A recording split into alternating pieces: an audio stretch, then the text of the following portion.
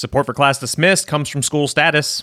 School Status helps educators at every level take control of student data for increased outcomes and meaningful stakeholder engagement.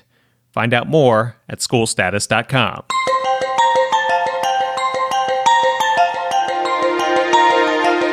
You are listening to Class Dismissed, episode 222, and I'm your host, Nick Ortego. This week, which skills should we be teaching our students to better prepare them for a workforce full of automation and robotics? We have a list.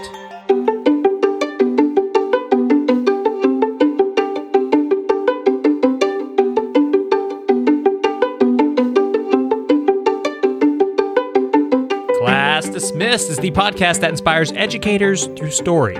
Each episode, we cover some of the hottest topics and news in the world of education. Plus, we hear from a guest with a bright idea for education that you can apply in your community. This week, our guest tells us what happens when the student is responsible for leading the parent-teacher conference. It's interesting. Stay with us.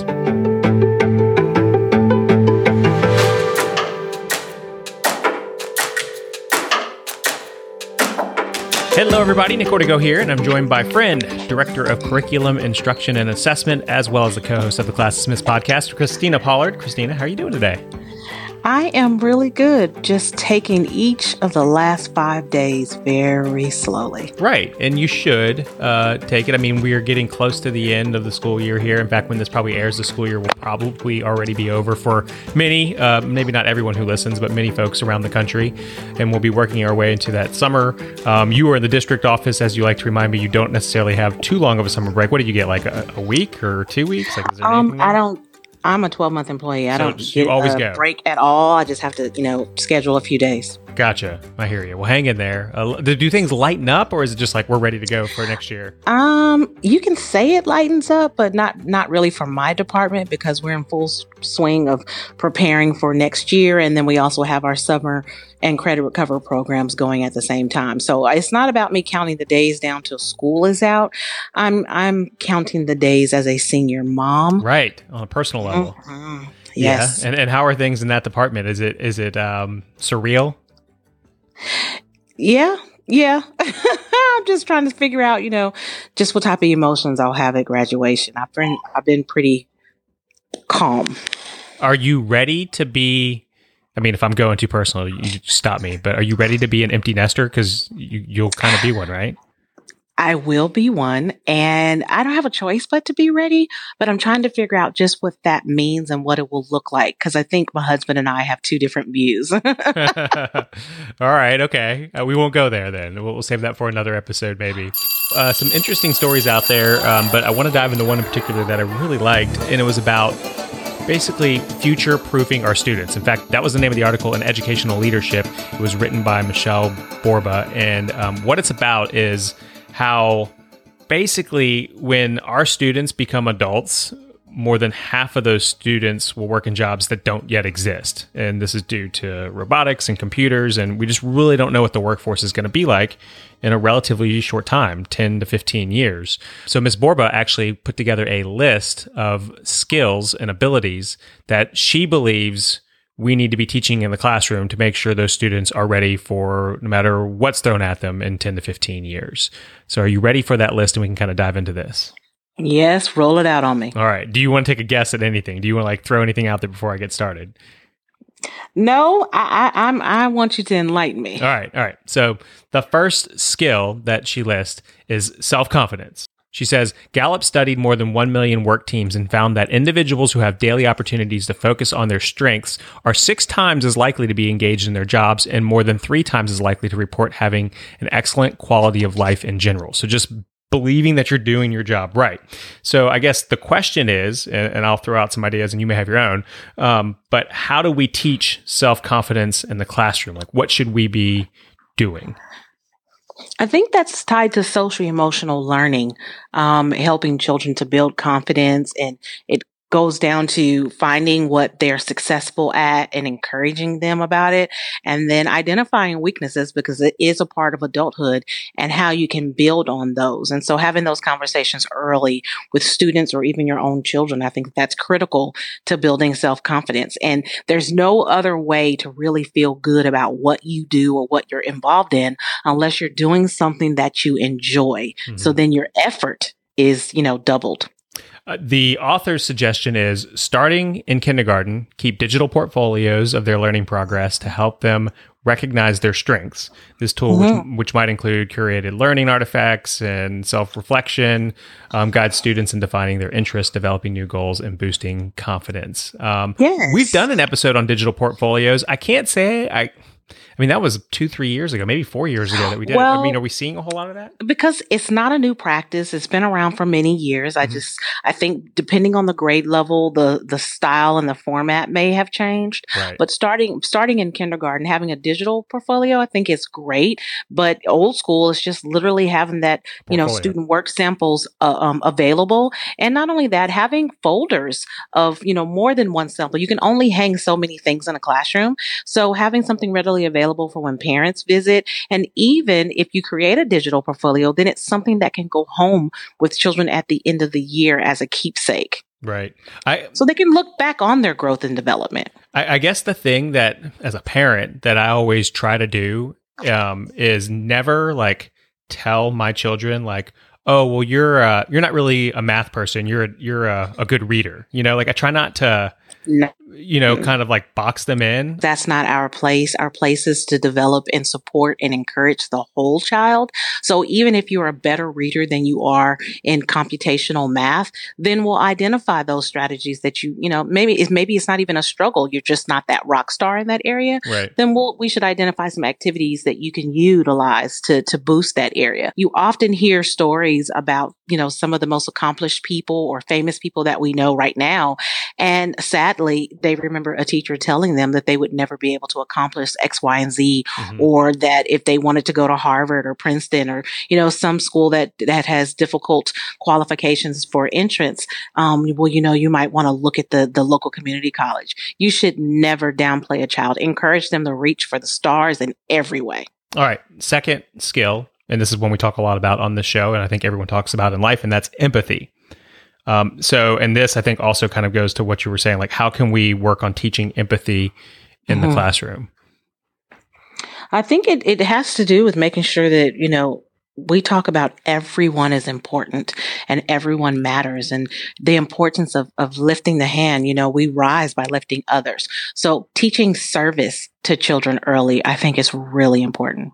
That is good. And really service is the type of thing I think that is it's a learned skill. If your parents bring you to the local kitchen to serve, or you do something with your church, I think that goes a long way as you kind of grow up and feeling like I need to give back. But serving sometimes isn't a comfortable thing.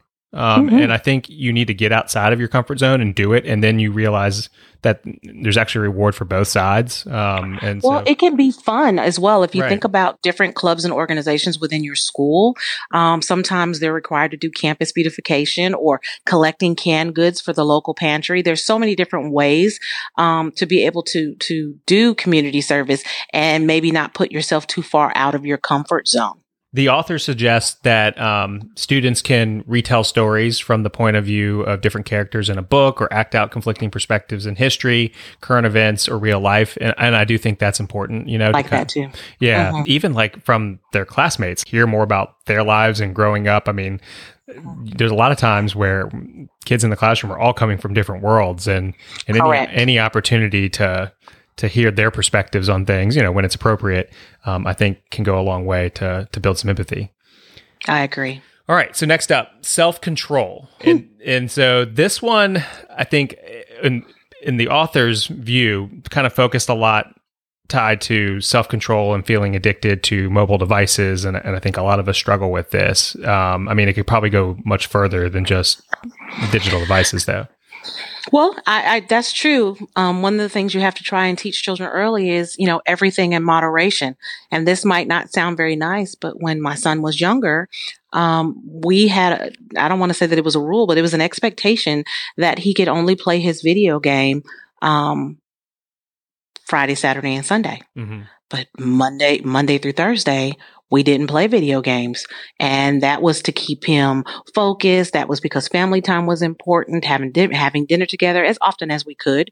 But reading together, doing projects, playing outside. I did all that I could to try to make sure he had those same opportunities that we had growing up, because I think a lot of that is missing.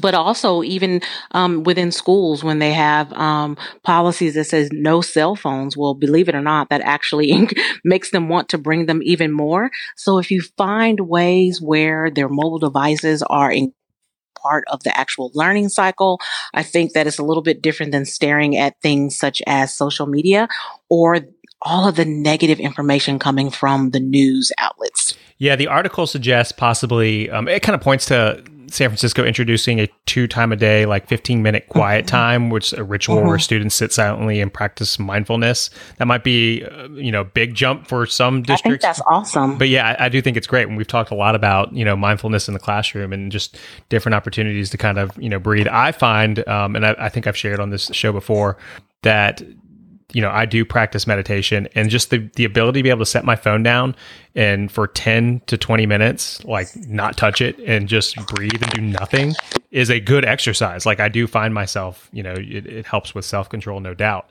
I'm glad you shared that. I need to try that more often. I find that when I'm sitting still, I can get really relaxed. Things that were worrying me, they tend to disappear depending on how I focus my thinking and my breathing. But I want to do a better job of ensuring I do that every day. So do you do that every single day? I'm about 3 times a week. And I will say this, like it is just like going to the gym. That first few times you do it, you're like, this isn't doing anything. Like I can't do this. And, I'm just doing nothing. I'm breathing. My mind's still wandering, and you have to accept that that's normal. Like your mind will wander, and it's more of doing the exercise and learning how to refocus and concentrate on your breathing and other things. And that's really when you start to grow. So it's a stress reliever for sure. All I would say is if you're going to try it, stick with it for like a month and then, make your judgments on whether or not it works for you. So I have to ask this question. Mm-hmm. Have you practiced this or taught this to your children? Because I think about a lot of the stress and burdens that they're carrying. It's a little different than when we were, that might be helpful. I've discussed it with my older children. I haven't actually like practiced it with them. But I have not really brought, I have a 7-year-old why not? Maybe I should. But we do, in terms of self-control, there's other things we do with the younger child too, of course, with the iPad, but also with sugar. We've had good results. Like when she wakes up in the morning, like a Pop-Tart now is not the norm. It's like a special occasion, a Saturday morning or something, and she's aware like, oh, I don't want to have that because it's got lots of sugar in it, stuff like that. I like that. One of the things that will probably shock you, but we never really bought soda in my house. Yeah. It just was not ever anything that we purchased. So my son doesn't have this thing where he's got to have a Coke or any type of sugary drink every day. He's still going through gallons of milk in 1 to 3 days. That's funny. That's good though. I mean, when growing up, wasn't allowed to drink soda in the morning, and it actually backfired though, because when I became an adult, I was like, I'm drinking a Diet Coke in the morning. I don't care what anybody says. But Are you still doing that? No, it took me years to break the habit, and now I don't drink soda anymore unless I have no other form of caffeine nearby me, and I'm like, just give me something. All right, next one is integrity. This statistic, I'll just throw this out there. It says 57% of teens agree that, quote, successful people do what they have to do to win, even if it involves cheating. Oh. And that's a little eye-opening for me. Like, if that teens think that way, I don't know. I mean, how do you think as an adult? Do you think that there's a lot of people out there who cheat the system, so to speak?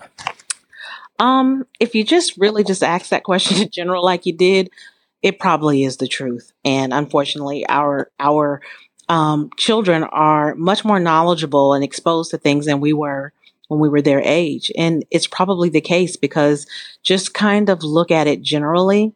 What's driving our country right now? Politics? Yeah. Money? Yeah. and how do you make lots of money? You figure out how to cut all of the corners to win. And that's unfortunate. I will say for myself, I believe in being a person of integrity. I'm somewhat of what you would call a rule follower. I believe in following policy and doing things the right way, because that's how I was raised. And I hope that I've imposed that on my children. But when we think about the business world or, big tech, hey, whatever we can do to be number one, to come in first place and to make the biggest profit. I don't know necessarily the best way to go about, how do you work on like teaching integrity in the classroom? I mean, the same way I think that it's been for years and years and years. Honesty is the best policy. Do unto others as you would have them do unto you. Mm-hmm. Do the right thing because it's what's best in the long run. Yeah. I mean, you stick to the basics. Right. Yeah, no doubt. I mean, I guess if you're hurting other people with your decisions, that's kind of like the way you have to look at any decision you make. Yes. Like even though you might be getting ahead, if you're hurting others, it's not great integrity there. All right. Next topic is curiosity. The ability to have that curious mindset, creative problem solving. I know I'm just like throwing these at you without even a time to think, but anything come to mind? No, but I struggle with the curiosity aspect of it, and creativity, because an analytical person is not going to be as creative. You know what I mean? Like they're the numbers person. Yeah. They're not on the creative side. And if you actually look at some of the personality tests that are out there, those that are extremely creative and colorful are not analytical and to-do listers. Right. And there is quality in both. And I just think it depends on your industry. Do you know what you are? Have you ever done like an Enneagram test or anything? Yeah. And the funny part about it is I kind of fell in the middle of two quadrants. I am very structured, and I'm a to-do lister. I've got to have facts and things have to be in order. And I'm one of those people that I don't function well in chaos. I don't like to just shoot from the hip. I have to have a script. I have to know exactly how things are going to play out. Even if it ends up shifting slightly, as I've aged, I've learned to adjust. But no, things have to be in order for me. And that's what makes me good at what I do. Right. That's my opinion. Yeah, you and I are similar because I'm the data-driven person. Like knowledge is my power, right? Like the more information I can have, the more comfortable I feel. And I'm supposed to share that information and is kind of the advice to somebody who's like me. In this particular case, in terms of trying to, teach more curious and creative kids, this author suggests that educators can boost creative risk-taking in an era of conformity.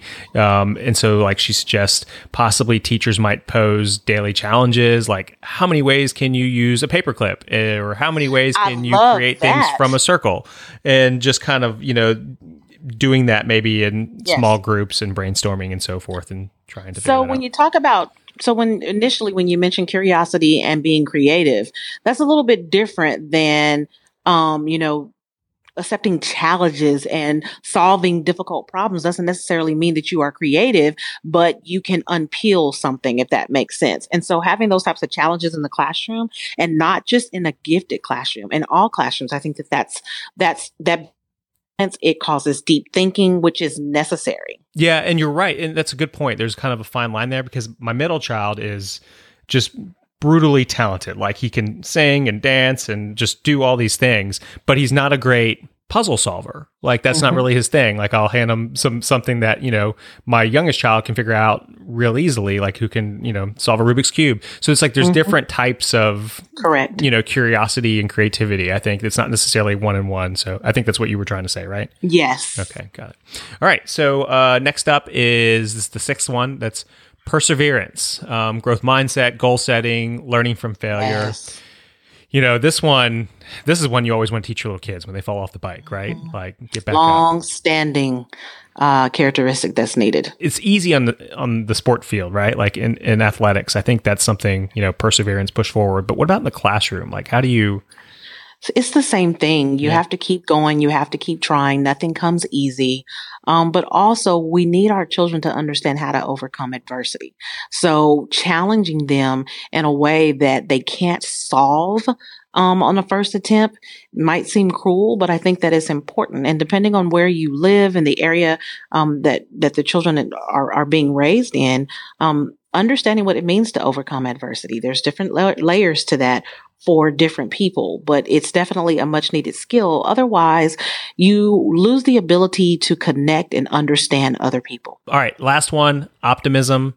It's just kind of something that I guess, I don't know. I personally, I struggle with optimism sometimes because I'm a realist. Like I see and I've seen the bad being in the news industry. I don't know why I get. Can you be positive with your realistic responses? It's something I have to work on, and it's something that I've gotten better at.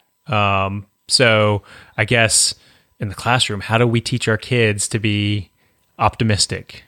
Well, if we're teaching them to persevere and overcome struggle, that's part of being positive, no matter what the outcome is, and knowing that eventually we will arrive. Eventually we will build that skill. Eventually we will, be better at, these types of things. And it's okay that you're not there right now. And so that you mentioned growth mindset. That's a really important strategy for school counselors to share and teach throughout the school. And it's one of the things that we talked about a few years ago. It's the power of yet. I am not a master at this yet. I have not scored proficient on this yet. I may not be in the first the starter on the team. I'm third on the depth chart, but I'm not the starter yet. I'm going to keep building. I'm going to keep growing. I'm going to keep studying. I'm going to keep trying, because failure is not an option and neither is quitting. Wow, I like that. I've never really considered yet being such an important word, but when you put it like that, it really is, Indeed. The author suggests to boost optimism, some schools include stories of everyday kids bettering the world during morning announcements. They said at students' request, Garden City High School in New York added a TV monitor inside its entrance to display video clips of inspiring local and national news. Love it. So yeah, just stuff like that. All right. Well, so that's kind of the list. It's like we teach. I think it's a great list. It is a good list. You teach our kids these qualities, they'll be better prepared for the workforce, no matter what's going to be thrown at them. Because I do worry about that. Like computers and robotics are going to be replacing jobs, and so we really don't know what to expect. Are you ready for today's Bright Idea? I'm pumped about it. Our guest in today's Bright Idea segment is here to give us an alternative to the traditional parent conference. We're going to take a deep dive into learner-led conferences. Paul Emerick France is a nationally board certified teacher, literacy specialist, keynote speaker, and author of 2 books, one Reclaiming Personalized Learning and the other Humanizing Distance Learning. Paul, welcome to Class Dismissed. Thanks for having me. It's a pleasure to have you. And before we dive too much into the nuts and bolts of learner-led conferences, let's define it for our listeners. Like, what exactly does that mean when you say learner-led conferences? Like, the student is leading the conference, like the way a teacher would? Well, it does mean that students are leading the conferences. I don't know if I would say exactly in the way a teacher would, because, I think it requires sort of a repositioning of what a conference is actually for, and then the roles that, everyone would play in that conference. So, the idea behind having a learner lead their own conference, it's really about helping them cultivate this, ever evolving sense of self-awareness. It's about helping them learn to communicate what they've become aware of about themselves. And it's also to empower them.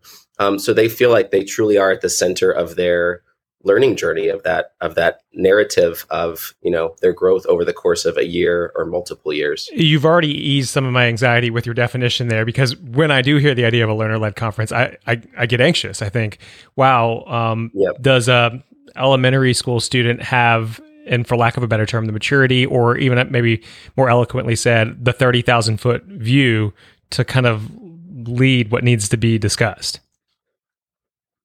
Yeah, I mean, I get it. I think that a lot of people have those anxieties when it comes to, sharing responsibility with kids for anything, learner-led conference or otherwise, which is why I think it's really important to first think through what are the skills students need to have in order to be able to do this. And then you have to teach them those skills. Or, if they're really little, you have to appropriately scaffold them. It's not like you go into a learner-led conference and the teacher is just the teacher just sits to the side and says, okay, go ahead, lead your conference now. Right. The teacher is there, as a partner in the process, helping the child facilitate. And my experience with this is, you'll have some kids that can take out their portfolio or take out their journals or take out their work, and they will just talk. And then you'll have some kids that won't do that. And so just like for anything else in our classrooms, right, we need to be prepared to support all types of learners in a learner-led conference. I reached out to you because I saw this article in Edutopia. I really liked it. The opening line of it, you say traditional parent-teacher conferences are exhausting for teachers and tend to counteract the learner-driven environments we seek to create for students. Do you find that a learner-led conference can be less exhausting? I mean, you can actually, I don't want to say easier than it being led by a traditional parent-teacher conference? I think the first time you do anything, it's a little exhausting. Mm-hmm. But once you get the hang of it, and once you do it a couple times, it becomes more sustainable.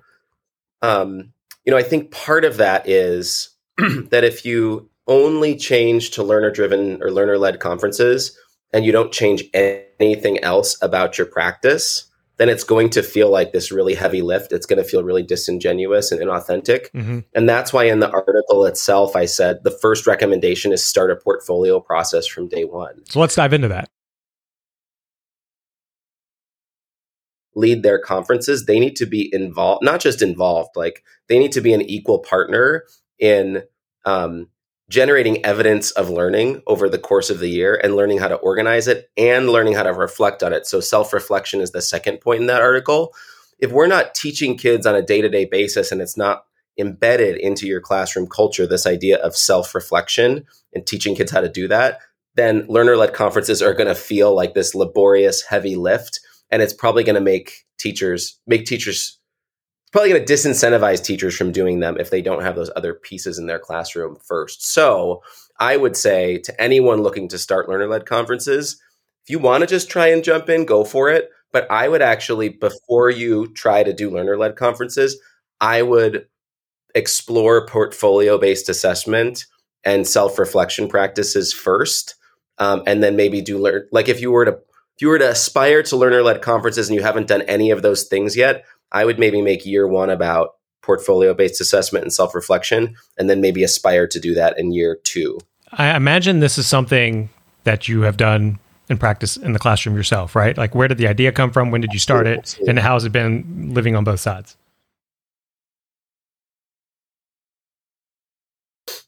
Working at a personalized learning school for 3 years, and we did learner-led conferences there. And I actually did them with kindergartners and first graders. And again, it's like some of them were very quiet, right? And some of the kids needed a lot of support with sharing their work. And some kids got in there and they talked the whole time. So I started doing them. And that was like, 8 years ago.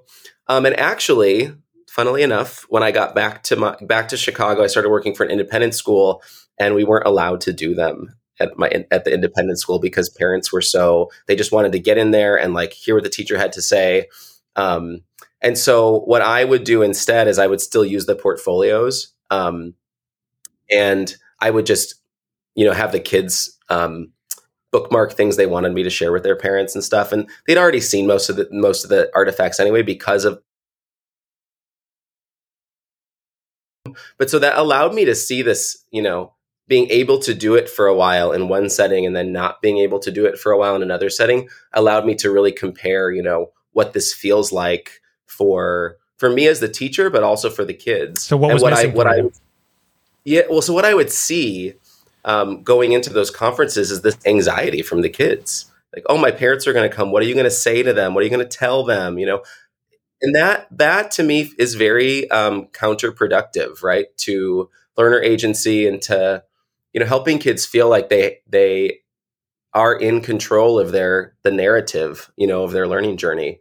And that's sad to me, right? Like, we want kids to be empowered. We talk so much about learner agency. We talk so much about lifelong learning. And then we turn around and sort of make conferences something that we do to kids as opposed to something we do with them.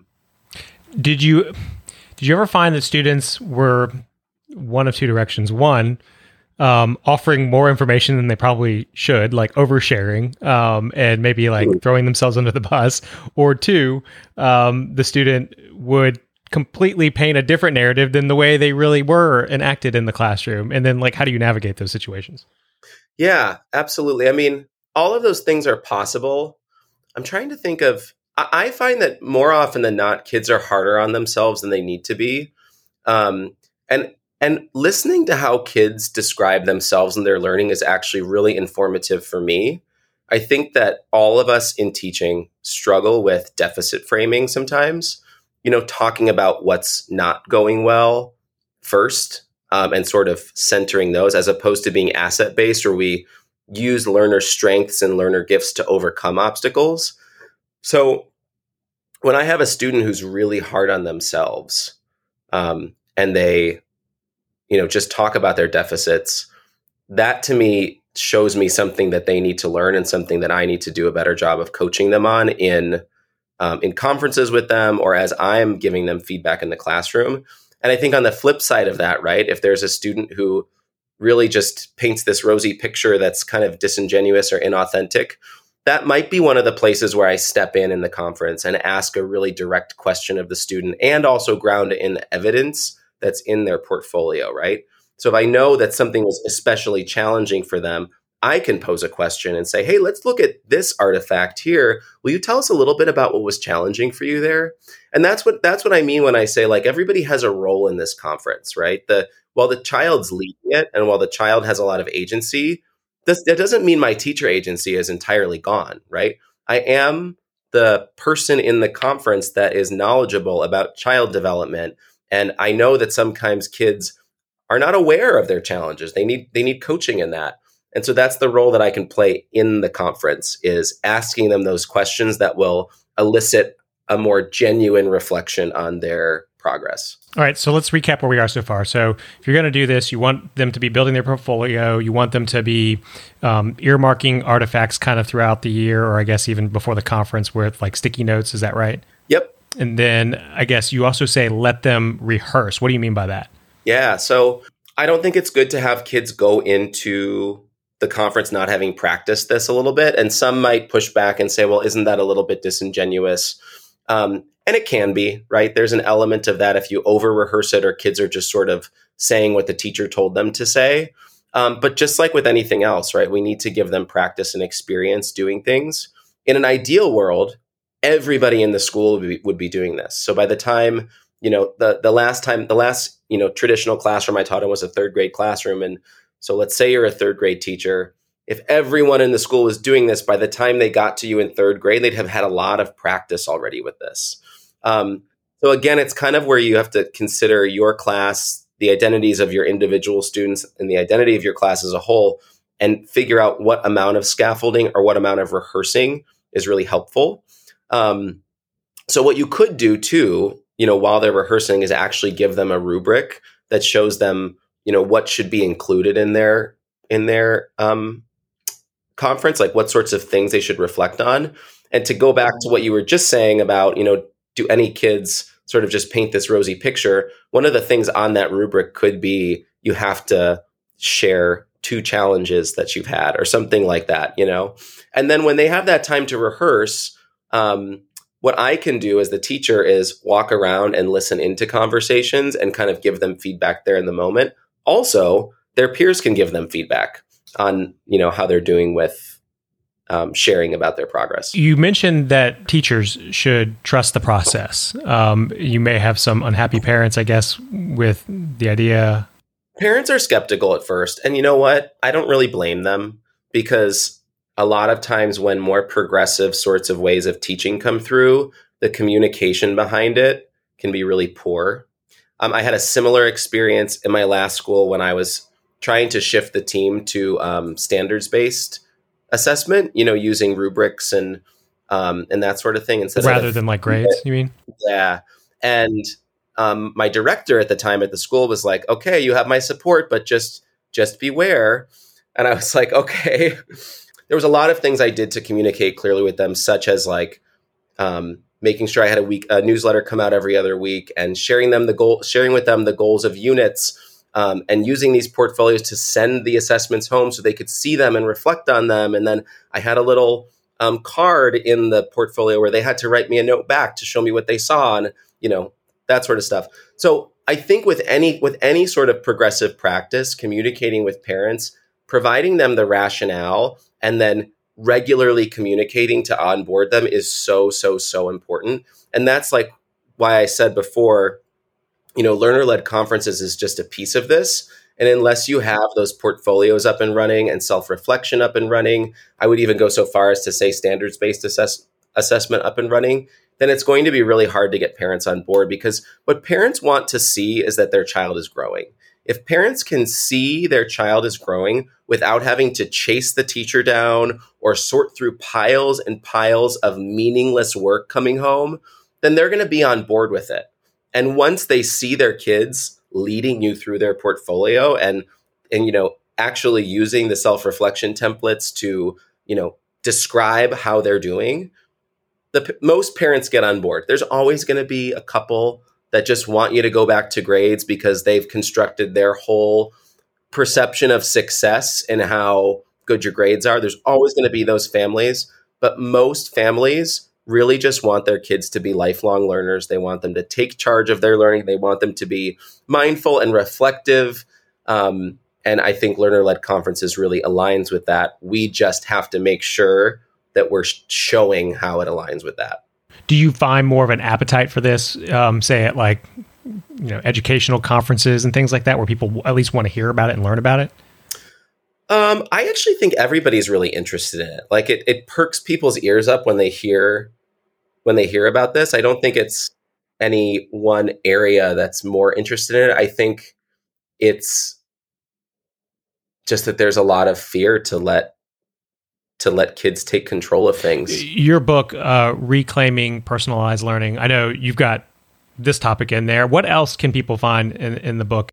I mentioned before that I worked in Silicon Valley for 3 years. And while I was there, the company I was working for was a personalized learning company and network of micro schools. So I was teaching full time, but I was also helping develop tech for the classroom. And we were, a personalized learning company. And our primary mode of personalization while I was there was this playlist tool. So think about like a Spotify playlist or something. And our theory was that if we created individualized playlists of activities for learners, then our curriculum would be personalized to them. And what I realized after several years there was that individualizing curriculum was actually not the way to personalize learning. And that's why the book is called Reclaiming Personalized Learning. So many personalized learning technologies out there are about the digitized individualization of content, which is actually, in the book I argue, is dehumanizing and actually not best for kids. And instead, what makes learning truly personal, learner agency is really at the center of all of this, right? For learning to be meaningful, relevant, and personal, our job as teachers is to see each learner as a human being, and create an environment within which they can make choices, learn more about themselves, and actually be partners in the process of personalizing their learning, as opposed to us, the teachers, doing it for them by giving everyone a different worksheet or, putting kids on web-based adaptive tools and just sort of, pushing them through curriculum. And the other part of it too, right, is like this idea of humanizing personalized learning and reclaiming it as a pedagogy for restoring equity and humanity in our classrooms is actually more sustainable for teachers. And I can say that firsthand because I tried to personalize learning or individualize learning to this extreme when I was in Silicon Valley. And I was completely burnt out by it. And it didn't have these, astounding benefits for our learners like we hoped it would have. And so this reframing, reclaiming of personalized learning, I hope it's, best for kids in terms of centering their humanity, but also really good for teachers in terms of them finding sustainability and satisfaction in building agency in their kids. So if I'm hearing you right, you're pro-personalized learning, but you just don't feel like it should be tech-driven. It should be truly more on a one-to-one teacher-to-student basis. Is that correct? I'm pro-personalized learning, and I think we're just defining it incorrectly. And I think that definition is grounded in just some really flawed ways of thinking about teaching and learning. Okay, so if you're working with a school now, and you're encouraging a teacher to, really push personalized learning the way Paul sees it, what does that look like? It starts with one, not getting away from defining personalization as individualization, and instead moving towards this idea of universally designing tasks and the classroom environment so that learners of varied abilities and varied identities can access curriculum together, or access learning together. So a really tangible example of this, and this is just one example, is the idea of open-ended tasks. So the way that conventional wisdom on personalized learning would tell us to create curriculum is that you think about the different quote unquote levels in your classroom, and then you make an activity for those various levels. Open-ended tasks, and open-ended tasks are grounded in an idea called complex instruction, which came out of Stanford in the late 90s, two professors at Stanford. And one component of complex instruction is this idea of multiple ability curriculum, or we call that open-ended tasks. A lot of people are familiar with open-ended tasks through Jo Boaler's work and Mathematical Mindsets as well. She calls it low floor and high ceiling. So the idea behind these tasks is that learners of various identities, various abilities can all integrate into the same task, because either there's multiple solutions to the task, or there's lots of different ways to get to an answer, or to get to to draw a conclusion from the task. And so that's just like one example. Planning for that, implementing that is complex, which is the work that I do in schools with teachers. I support them in planning for that, and then also implementing that in the classroom. But that's one example of how we can move away from curriculum that's individualized and instead move towards curriculum that's just more open-ended and universally designed so that all kids can access it. I'll say first that episode 52 of the Class Dismissed podcast, Jo Boaler was an actual guest on the show, so you're in good company. Oh, cool. If anybody ever wants to go check that out, it was a great interview. And secondly, I think it's really cool that you have this perspective from being in Silicon Valley, working with an ed tech company, having, being a nationally board certified teacher, working in the classroom. And so you've kind of lived all these different worlds, both worlds of personalized learning, and you've been able to come to your conclusions. So I'm certainly thinking this is a great perspective that you have in your books here. Well, thanks so much. Again, you're listening to Paul Emmerich France. We've been talking about learner-led conferences. Paul, we appreciate you joining us on the show. Are you ready for our pop quiz? I am ready. All right, first question. If students could only go to school for one subject, which subject should it be? Oh my gosh, that's so hard. What I would do is I would actually break down all the walls between subjects and do one big project-based experience where they learned reading, writing, math, science, and social studies, SEL, all together in one. That's what I would do. I've never had that answer, but we'll take it. It's not a bad one. Second question, what are we not teaching in school that we should be teaching? Oh my gosh. Something related to like what does it mean to be a human being, and how, and how to just like value and respect the humanity of anyone who walks into our classrooms. I don't think we emphasize I like that enough. What does every child deserve? Every child deserves to feel seen, heard, and valued in their classroom, period. What's the biggest challenge for today's educators? Sustainability. What's the best gift to give an educator? Higher salaries. Which teacher changed your life? So many did. But I remember my 5th grade teacher. She's the first one who comes to mind. And I just feel like she saw me. I remember we wanted to put on a play, and she just let us do it. We used a ton of class time for that. Like nowadays, I don't see how that would happen. Honestly, I think everyone would be too worried about the tests and everything. And she just let us do it, and I'll never forget it. I'll never forget it. Which book have you read, loved, and want to recommend to our listeners?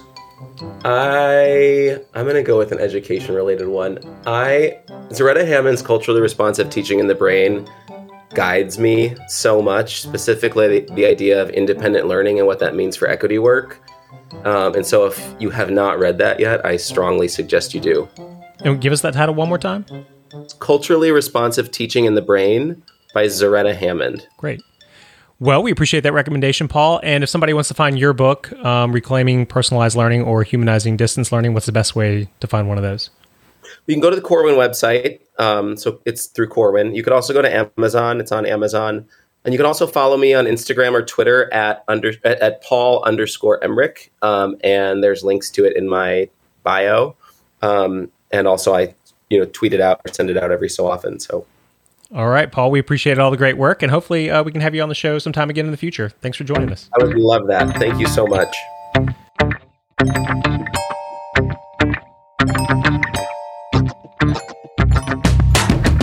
That's going to do it for this episode of Class Dismissed. If you want to send us an idea or comment, remember you can always email us at info@classdismissedpodcast.com or tweet us at classdismiss. We're here to support educators, but we need your support as well. So please subscribe to the show, and we'd also appreciate it if you could leave us a 5-star review on iTunes. On behalf of all the good people working at School Status and Christina, representing all those educators out there, thank you for listening. I'm Nick Ortego, and I'll talk with you next week. Class dismissed.